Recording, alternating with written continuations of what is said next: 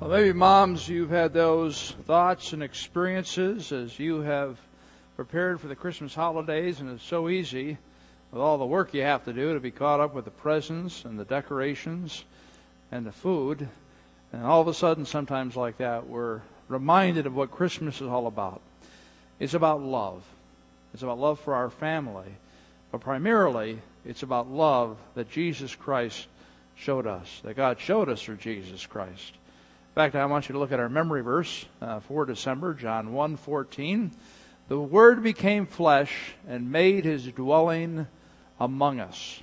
We have seen His glory, the glory of the one and only who came from the Father, full of grace and truth. That's the message of Christmas, that God Himself became one of us, and He dwelled among us. He experienced our life, and then He gave His life in order that we might live. I would encourage you to continue to work on the verses this year. They're in the back of your message notes. You can take a look there, and hope that you've worked on. How many have memorized at least half of the memory verses we've had this year at Springbrook? All right. Well, good job. Excellent. I encourage you to continue to work on those and make memorization a regular part of your life.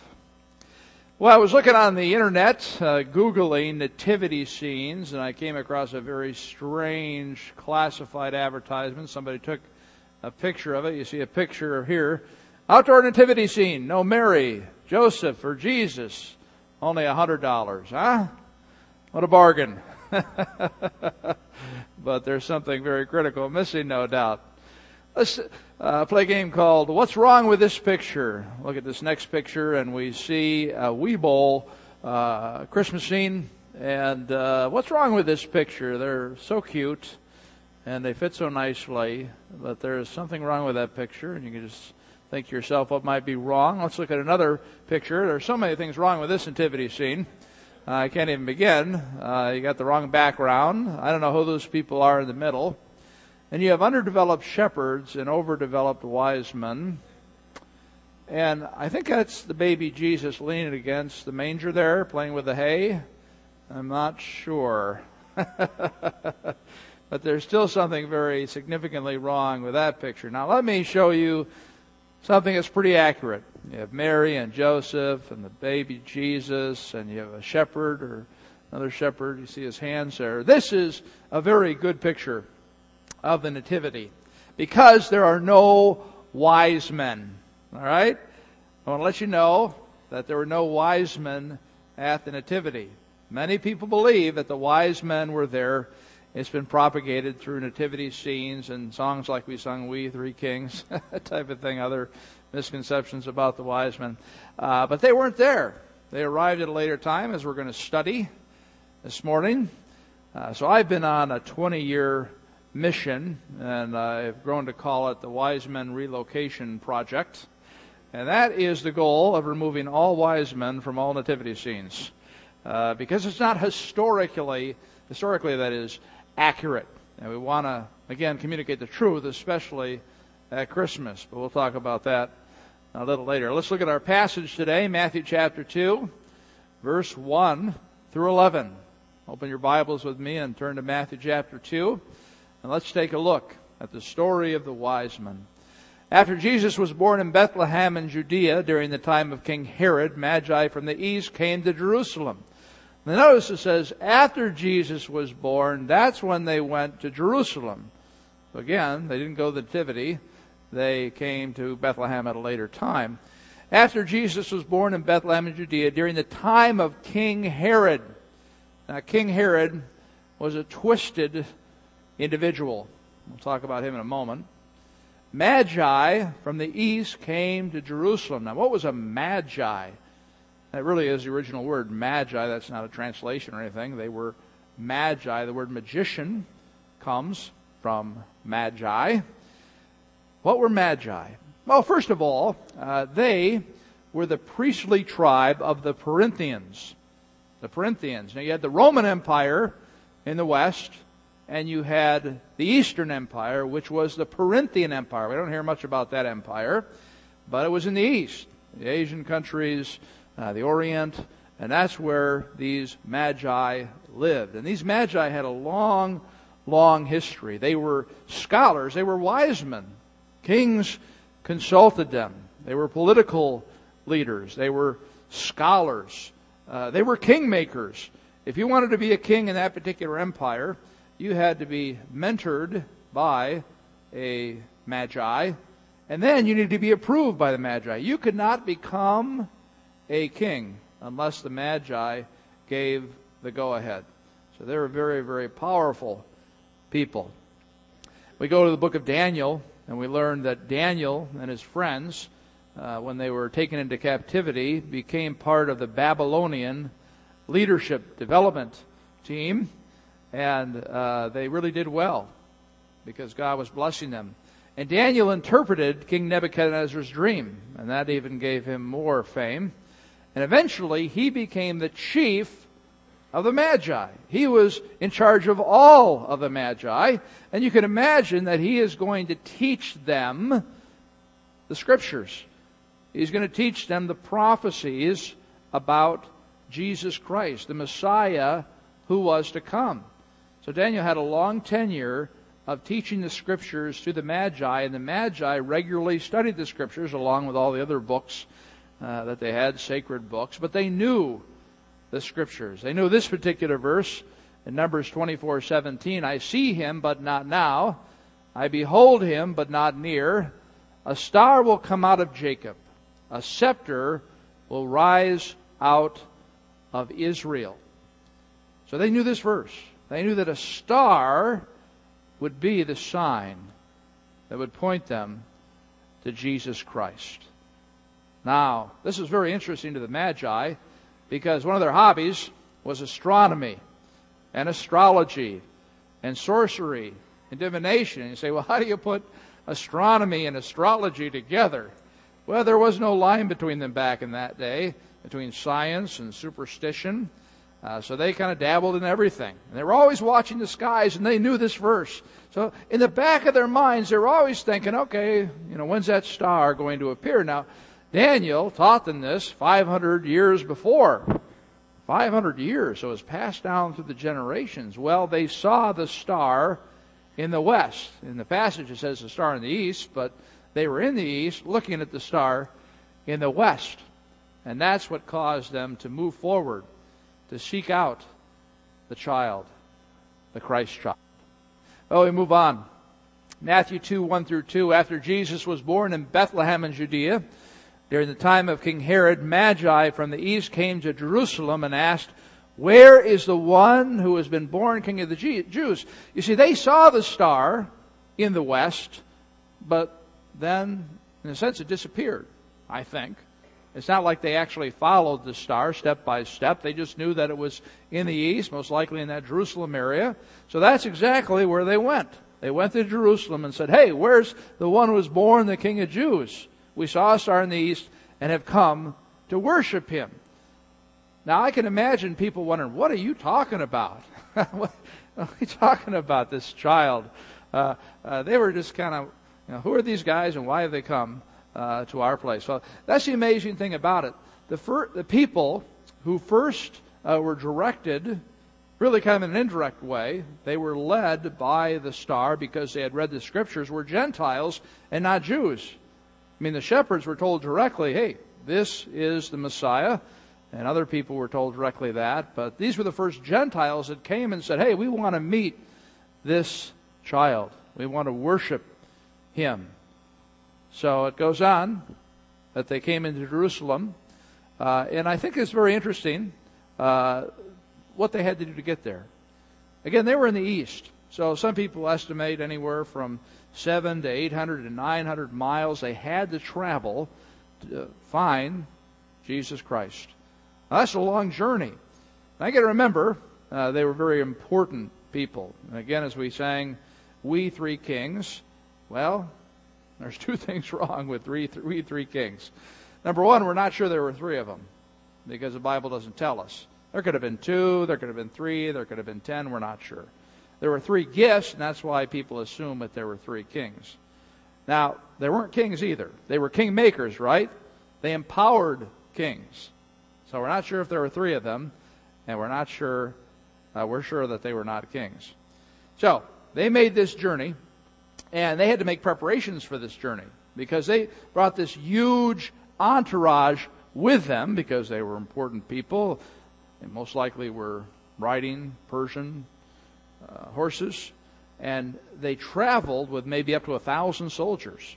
So it took probably a couple months just to get ready for the journey, and then they had to go on the journey. We don't know how long it took them. Some people say 6 months, some people say a year.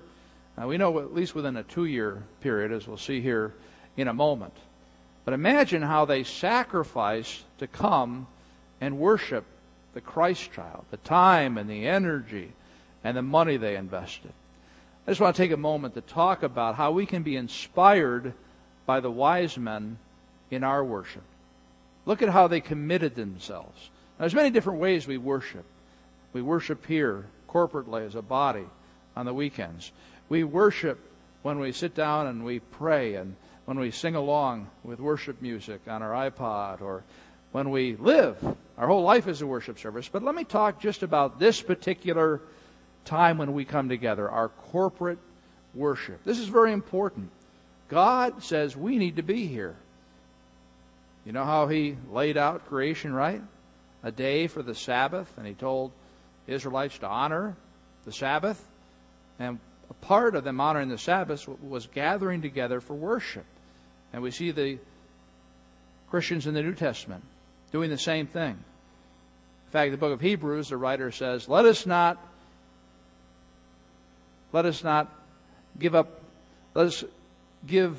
continue to meet together and not get into the habit of not meeting together.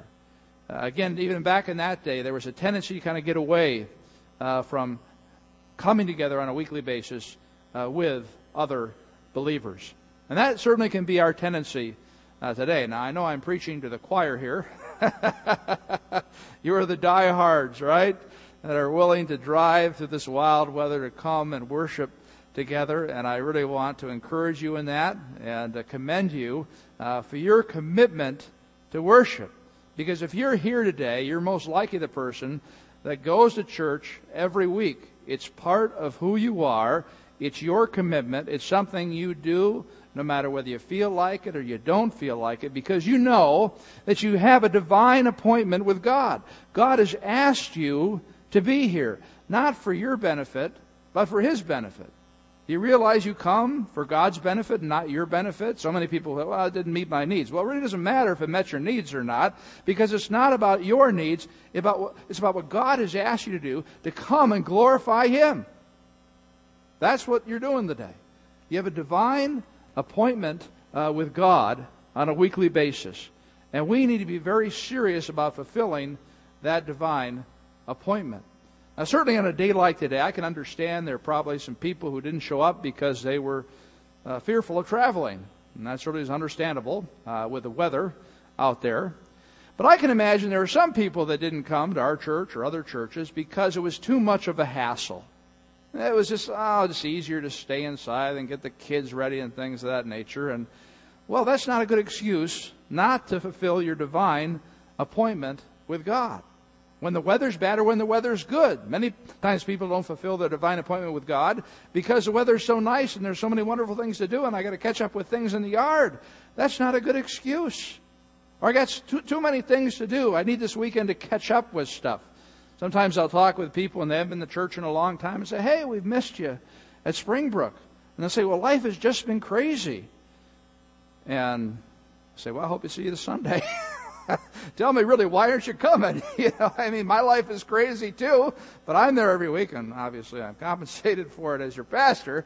But if I were not a pastor, I still would be here every week as a Christ follower because I have a divine appointment with God. Some people say, well, we've got kids' activities. The sporting activities take place on the weekends. I'll have people who are gone for a whole season and say, we're back, the soccer season is over. And I feel like saying, so you're saying that your kids are more important than God? Is that what you're communicating to your kids? They're taking that into their value system, that sports are more important than God? You're sending your kids the wrong message. Okay? You need to seriously think about that. You need to make sure your kids are in church every week. We even have a Saturday night service, which most churches don't have, that you can take advantage of if you have sporting events on Sunday. But I tell you what, when I was a kid, we were always in church.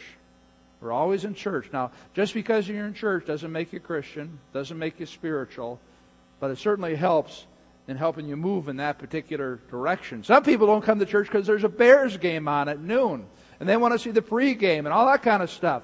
Well, tell me, is that more important than a divine appointment with God? What does God think about that when you stay home for the Bears? I don't think He's happy. Friends, we need to take this very, very seriously. I'm just talking to family members here at Springbrook. If you're a guest here or if you go to another church, well, that's where your commitment needs to be.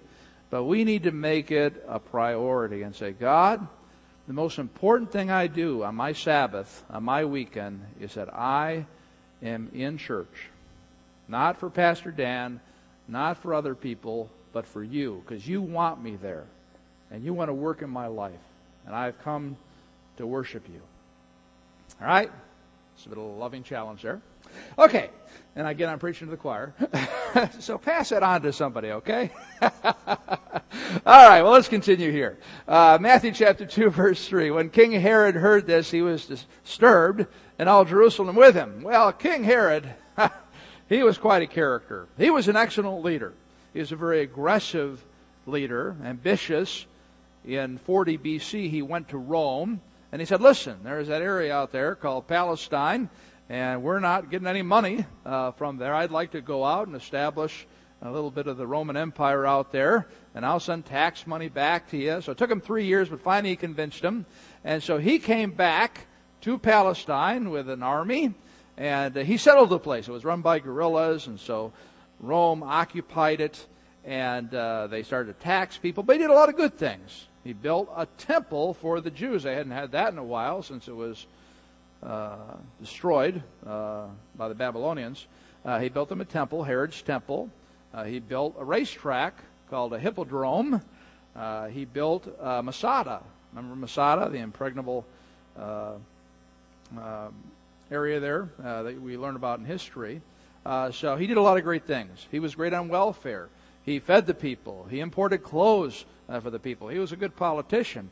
But the one weakness that Herod had is that he was extremely jealous. He really was a madman. He would kill people left and right in order to make sure that he was secure, that his position as king of the Jews was not going to be threatened in any way. He wiped out a whole family. Hasmoneans, who were descendants of the Maccabees. The Maccabees had revolted against the occupying force at that time, so he thought, well, it must be in their blood, so I'll wipe these people out as well. He took out his mother-in-law. He took out 3 of his children, because they might take over his throne. And then he killed his wife. And that was just a short list. There's so much information out there about Herod and what a monster he was. In fact, the one thing that really defines him is that when he died, he knew nobody would mourn for him in Jerusalem. So he had different distinguished citizens arrested on trumped-up charges so that the moment he died, they would be executed as well. So there would be mourning in Jerusalem. Not for him, but there'd at least be mourning. That's how sick this man was. So, you put that all in context. You have the Magi showing up, and these are leaders from the Parthians, and the Roman Empire and the Parthians had some tension going on, and the no man's land really was that area of Palestine, and that's where the battles took place. So here you have his enemy coming, and they're looking for a king. So you got a lot of things going on there, right? He's threatened because it's his enemy, and on top of that, they're looking for a king. And he's the king of the Jews. So he is disturbed. He's agitated, and all Jerusalem with him. Well, they knew Herod, and they knew if he was angry, if he was upset, that people were going to die, and it might be them. So they were upset about this as well. Well, we look at verse 4. When he had called together all the people's chief priests and teachers of the law, he asked them where the Christ was to be born. So what did he do? He got together the leaders, the chief priests who were leaders over all the priests and the teachers, the scribes, the people who knew the Old Testament backwards and forwards. They'd memorized it. And he asked them where the Christ was to be born. And it sounds like this is such a difficult question. Who will know this mystery answer? Well, everybody knew what the answer was. It was right in the Scriptures. And they responded in this way in verse 5. In Bethlehem in Judea, they replied, for this is what the prophet has written. But you, Bethlehem, in the land of Judah, are by no means least among the rulers of Judah. For out of you will come a ruler who will be the shepherd of my people Israel. And this, with the context of all the other scriptures in the Old Testament, this is the Messiah. And every child knew this, where the Messiah was going to be born. This is a very simple answer. Because you see, this is he's quoting from Micah 5:2. It says, but you, Bethlehem Ephrath, though you are small among the clans of Judah, out of you will come for me one who will be ruler over Israel, whose origins are from of old, from ancient times. So they basically were saying, well, Micah said this, and everybody else knows that Micah said that Christ would come out of Bethlehem. Well, we move on. Then Herod called the Magi secretly, because he was hatching a plan, and found out from them the exact time the star had appeared. Now, why did he want to know the exact time? Well, he wanted to know the age of this child. He sent them to Bethlehem and said, go and make a careful search for the child. As soon as you find him, report to me so that I too may go and worship him. Now, did he really want to go and worship him? No, he wanted to kill him, right? In fact, when the wise men were warned by God, as we'll see in a moment, they went a different way. They didn't go back to Herod. So Herod didn't know who this child was. So what he did was he ordered the slaughter of all male children up until the age of 2. Imagine how devastating that would be. This is the kind of monster he was. So that kind of gives us the context in terms of when the wise men told, okay, we saw the star at this point. So for some reason, in order to be safe, Herod said, okay, I'll take out every child, a male child, up until the age of 2, and that should cover the time. So we know there was a time frame from when they saw the star and when they got to Jerusalem. So 6 months, a year, we're not sure. But again, it was a period after when Jesus Christ was born. So that's his plan. Well, we move on to verse 9. After they had heard the king, they went on their way, and the star they had seen in the east went ahead of them until it stopped over the place where the child was. When they saw the star, they were overjoyed. Now, this is why I believe with this Shekinah glory, again, because the star came down and guided them directly to the house where Jesus Christ was living. And they were overjoyed. That's the nature of worship. It's not always joyful to worship. Sometimes you're reflective, sometimes you're repentant. But I tell you what, that's a big part of worship. Being filled with joy that we are children of God and that we can glean insights from His Word and the Holy Spirit can empower us. Well, we move on to verse 11. It says, on coming to the house, they saw the child with his mother Mary, and they bowed down and worshipped him. They opened their treasures and presented him with the gifts of gold and of incense and of myrrh. So, it says, on coming to the house, not the stable, but the house. Now, let me tell you a little more about my Wisemen relocation project, what I'd like you to do to help me in this particular area. Now, how many have the Wisemen in the nativity scene right now?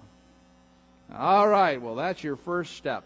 You need to go home and you need to take the Wisemen away from the nativity scene, no matter how painful it might be artistically, to remove them from that beautiful nativity scene that you have bought, and move them as far as you think. That would be 6 months or a year. All right? And then what you do is you take out a little note card, and it can be decorative, whatever you want to do with it, and say, arrived 1 year later. So, when people come to your house for the holiday season, and the wise men are on the grill outside, all right? And they say, what are the wise men doing out there? And then you have this great opportunity to tell them about the wise men, but also to tell them how they came to worship the Lord. You can go all kinds of different directions in being a witness at that particular time. So this is a witnessing tool as well when we're talking about the wise men. So you need to move the wise men. Now, it's not enough just to do that, because we have a lot of people that we have to teach this thing to, teaching about the wise men. I would encourage you to make several cards, and as you go into other people's homes, your relatives, your friends, and when you see their nativity scene, if they have the wise men, move them. Now, you got to be careful about this, because people just get a little nervous when you start touching their stuff. So, wait till the host goes to the bathroom, all right? And then move the wise men, and then get out of the house, maybe as you leave, and explain to them later why you might have done that. When you're driving down the street and you see nativity scenes, and the wise men are in the nativity scenes, pull over, throw the wise men behind a bush, and speed away. Okay? These are the type of tactical moves we need to make if we really are going to make a difference. And I feel that I have to ratchet it up a little bit. So I'd like a webmaster for my Wisemen website, and I need a Facebook page, and we need to go viral with this thing. Okay, we need to let people know what history really says about the wise men. All right, very good. Well, we continue on here. On coming to the house, let's go back. On coming to the house, they saw the child with his mother Mary, and they bowed down and worshipped him. Again, think about this. Mary and Joseph and Jesus living in Bethlehem. And again, nobody really knows that much about Jesus Christ being the Messiah. Very few people know, and even if they told people, they wouldn't believe it. So they didn't have a lot of support in taking care of this child and people believing them. Probably people made a lot of fun of them. And all of a sudden, this small little town is invaded by this entourage of soldiers and who knows what else that came along with these wise men. And these very important-looking men go into this small house, and they bow down to the king. You imagine what an encouragement that must have been to Mary and Joseph, assuring them that, they're on the right track, they're doing the right thing, Jesus Christ is the Messiah. Then they gave gifts, wonderful gifts of gold and of incense and of myrrh. So they gave gifts of gold. Gold was always big and is still big, especially these days. Solomon just covered his life with gold. Gold is a sign of royalty.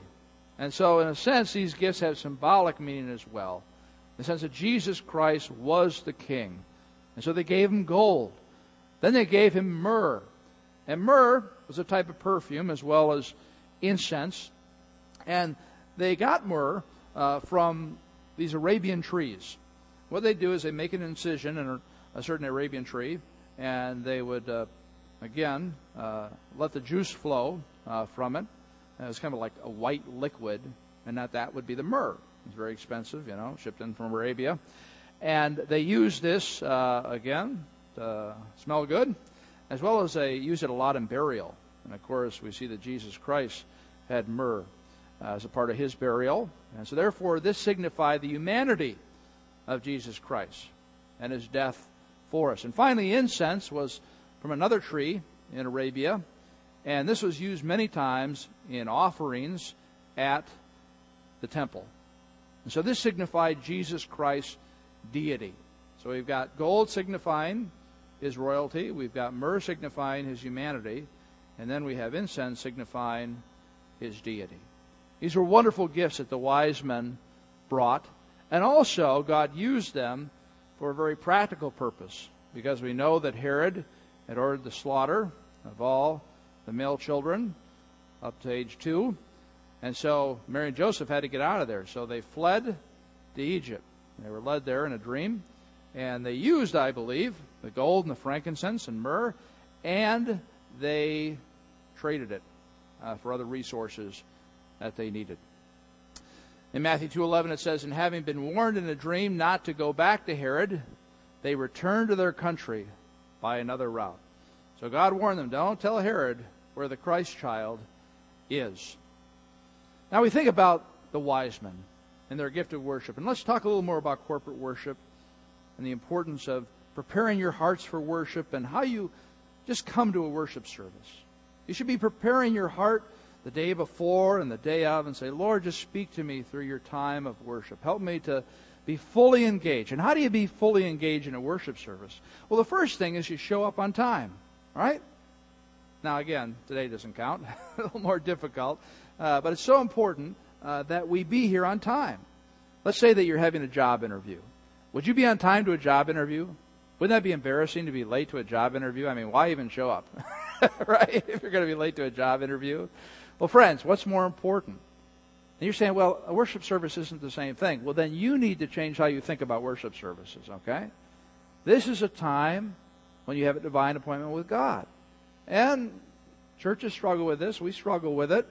And so I would encourage you to say, okay, we're going to change our ways here, and we're going to get there 10 minutes early.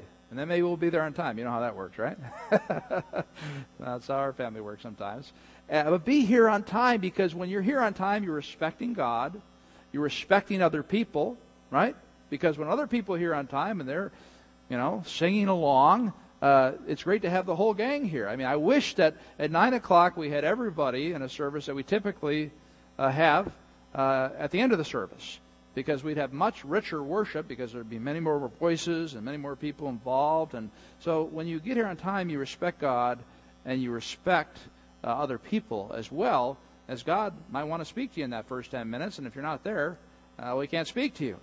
So that's an important part of worship. Then I encourage you to engage in the singing, to engage in worship. What I want to challenge you to do is to sing a little louder than you've sung in the past. I know some people are very insecure about their voices, but God says, hey, make a joyful noise. Doesn't matter what it sounds like. But again, sing out a little more than you have in the past. And I also encourage you to think about the words. Sometimes we just sing a song and don't think about the words. Well, really think about the words, and maybe you'll have to stop singing because it really doesn't reflect your heart at that point. But think about the words as you sing. Pray the words to the Lord. Really, again, become engaged in worship.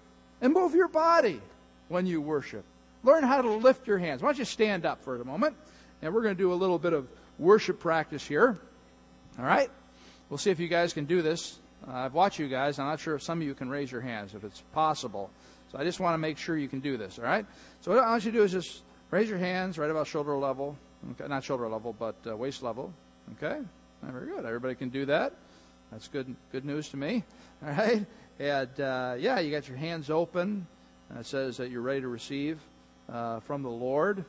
And now let's say you really get excited and you lift your hands up to your shoulders. Okay, all right. Now you're really excited about what you're singing about. And let's say you're just totally into it. Full extension. All right. Now let's see how long we can hold that. No, just kidding. All right, hands down. You may be seated. Thank you very much. All right, you can do it. Now, I know there's different comfort levels, and you've been raised in different traditions and things of that nature, but I would encourage you to grow some in this area. We need to grow as a church at being, again, more demonstrative in our worship. So during the very last song, I want you to practice that, to raise your hands as much as you can get them up, all right, to the Lord. And I'll tell you what, guys, just because you raise your hand does not mean you're spiritual. The person who's raising their hand is not more spiritual than the person who's not. But it's not to compare yourself to other people. It's basically just another way to fully engage in worship and to really focus upon Him. You're not worried about what other people are doing. God is concerned about what you're doing. God is concerned about where your heart is. And sometimes that doesn't mean you raise your hands. Again, follow the Lord's lead. But I want to let you know that you have permission to raise your hands here. Okay, it's okay to do. All right, I'm blocking somebody here. No, you're not. They can see the screen. All right, another way that we worship is through giving. We talked about this several weeks ago, the importance of giving to the Lord. And I just want to highlight here, it's been 3 weeks since I talked about our year-end giving, and you have a yellow insert that talks about that here in your program. But again, we're giving the 2 different projects this year. We're hoping to have $30,000 given to these projects. $15,000 for one and $15,000 for another, or 50% of whatever comes in. The first is for our Project Belize. This is Belize, the red country south of Mexico that we visited, and we support the missionaries there John and Mel Bjorn. And they just have a real heart for the Lord. 3 different projects. We see in this picture, the first project, this is hurricane damage that happened in October. We want to help them put their base back together. The second project is seen in this picture. When young children, young boys come to the Lord, they're many times persecuted. They're bullied for their faith.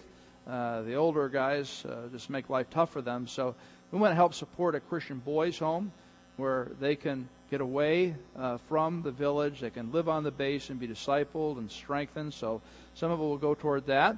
And the third area is a van. They need a van to be replaced. Their van's not in good shape. So this van will get the villagers around as well as the short-term missionary people that come in as well as the missionaries. So those are the 3 projects. The second project that we're working on is our home makeover. And what we want to do is make our facility more warm. We want to warm it up. We want to make it a welcoming environment, a fun environment for kids. And some people might say, well, we don't need that. Well, that's true. You might not need that. But we're talking about people who are coming here who don't know the Lord. This is an evangelism project. We want them to come in and feel like it's a warm place. So we look at our atrium, and this is something we could do, is add some sofas or some cafe tables. We're not quite sure yet. Or we can add a welcome center. So as people come in right away, they can be welcomed and made to feel comfortable. This is a picture of our children's area, and what we can do with this is we can add some color through different murals, put some paint on the walls. We can add some different flooring, things on the walls, different lighting. Another illustration is something like that. But again, just to make it an inviting, fun place to be, more equipment for the kids, things like that. So again, those are our 2 projects. And I would ask you to prayerfully consider what God would have you to give beyond your regular giving this season. We've raised $4,000 so far. 33 families have given. And the offering goes through the end of the year.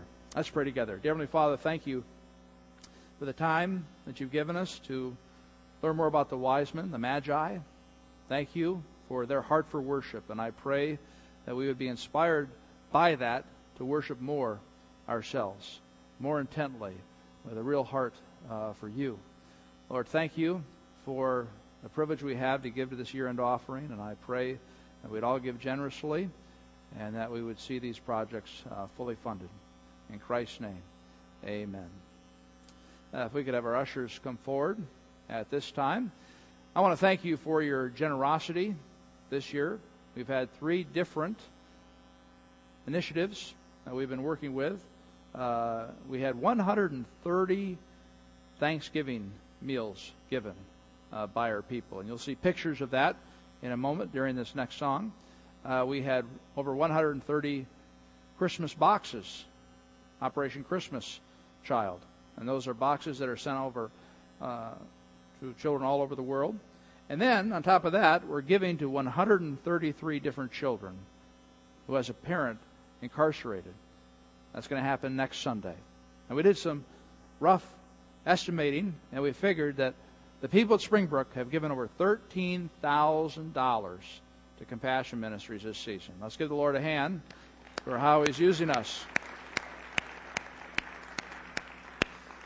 Isn't that wonderful to see God at work? So I want you to listen carefully to this song because it talks about reaching out to needy people, not just during this season, but throughout the year, showing the love of Christ.